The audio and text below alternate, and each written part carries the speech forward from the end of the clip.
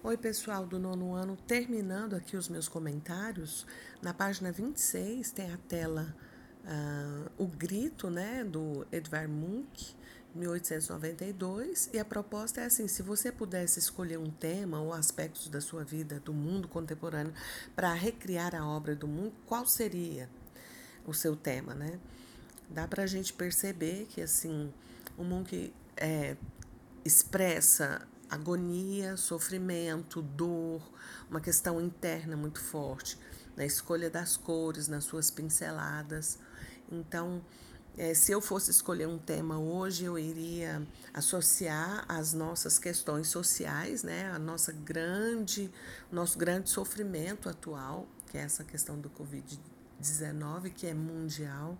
Eu escolheria um tema voltado para esse aspecto da nossa vida, né, para o nosso mundo, a nossa vida e do nosso mundo contemporâneo. Acho que eu escolheria uma temática mais ou menos assim e justificaria essa questão da humanidade, nós temos tantas tecnologias, tantos avanços e passarmos por uma fragilidade que a resposta muitas vezes não está nas nossas mãos. Eu escolheria mais ou menos assim. E você? O que você escolheria? Coloca aí pra gente, tá?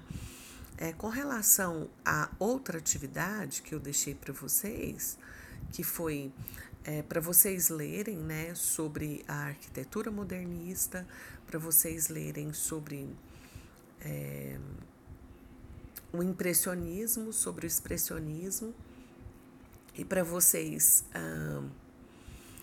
escreverem uma lauda, são 30 linhas, né, sobre a arte moderna, a arquitetura, a música, a pintura, o impressionismo e o expressionismo.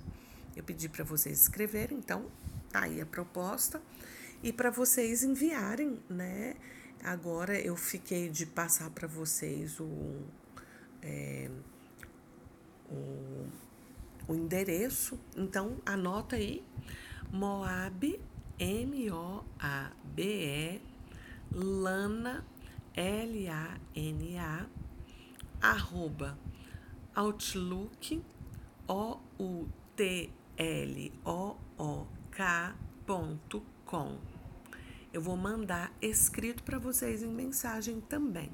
Esse é o e-mail que vocês vão mandar, que é o e-mail da coordenação do Fundamental 2. A Moab vai receber e vai encaminhar para mim, tá bom? Essas 30 linhas que vocês escreveram. Um abraço e até semana que vem.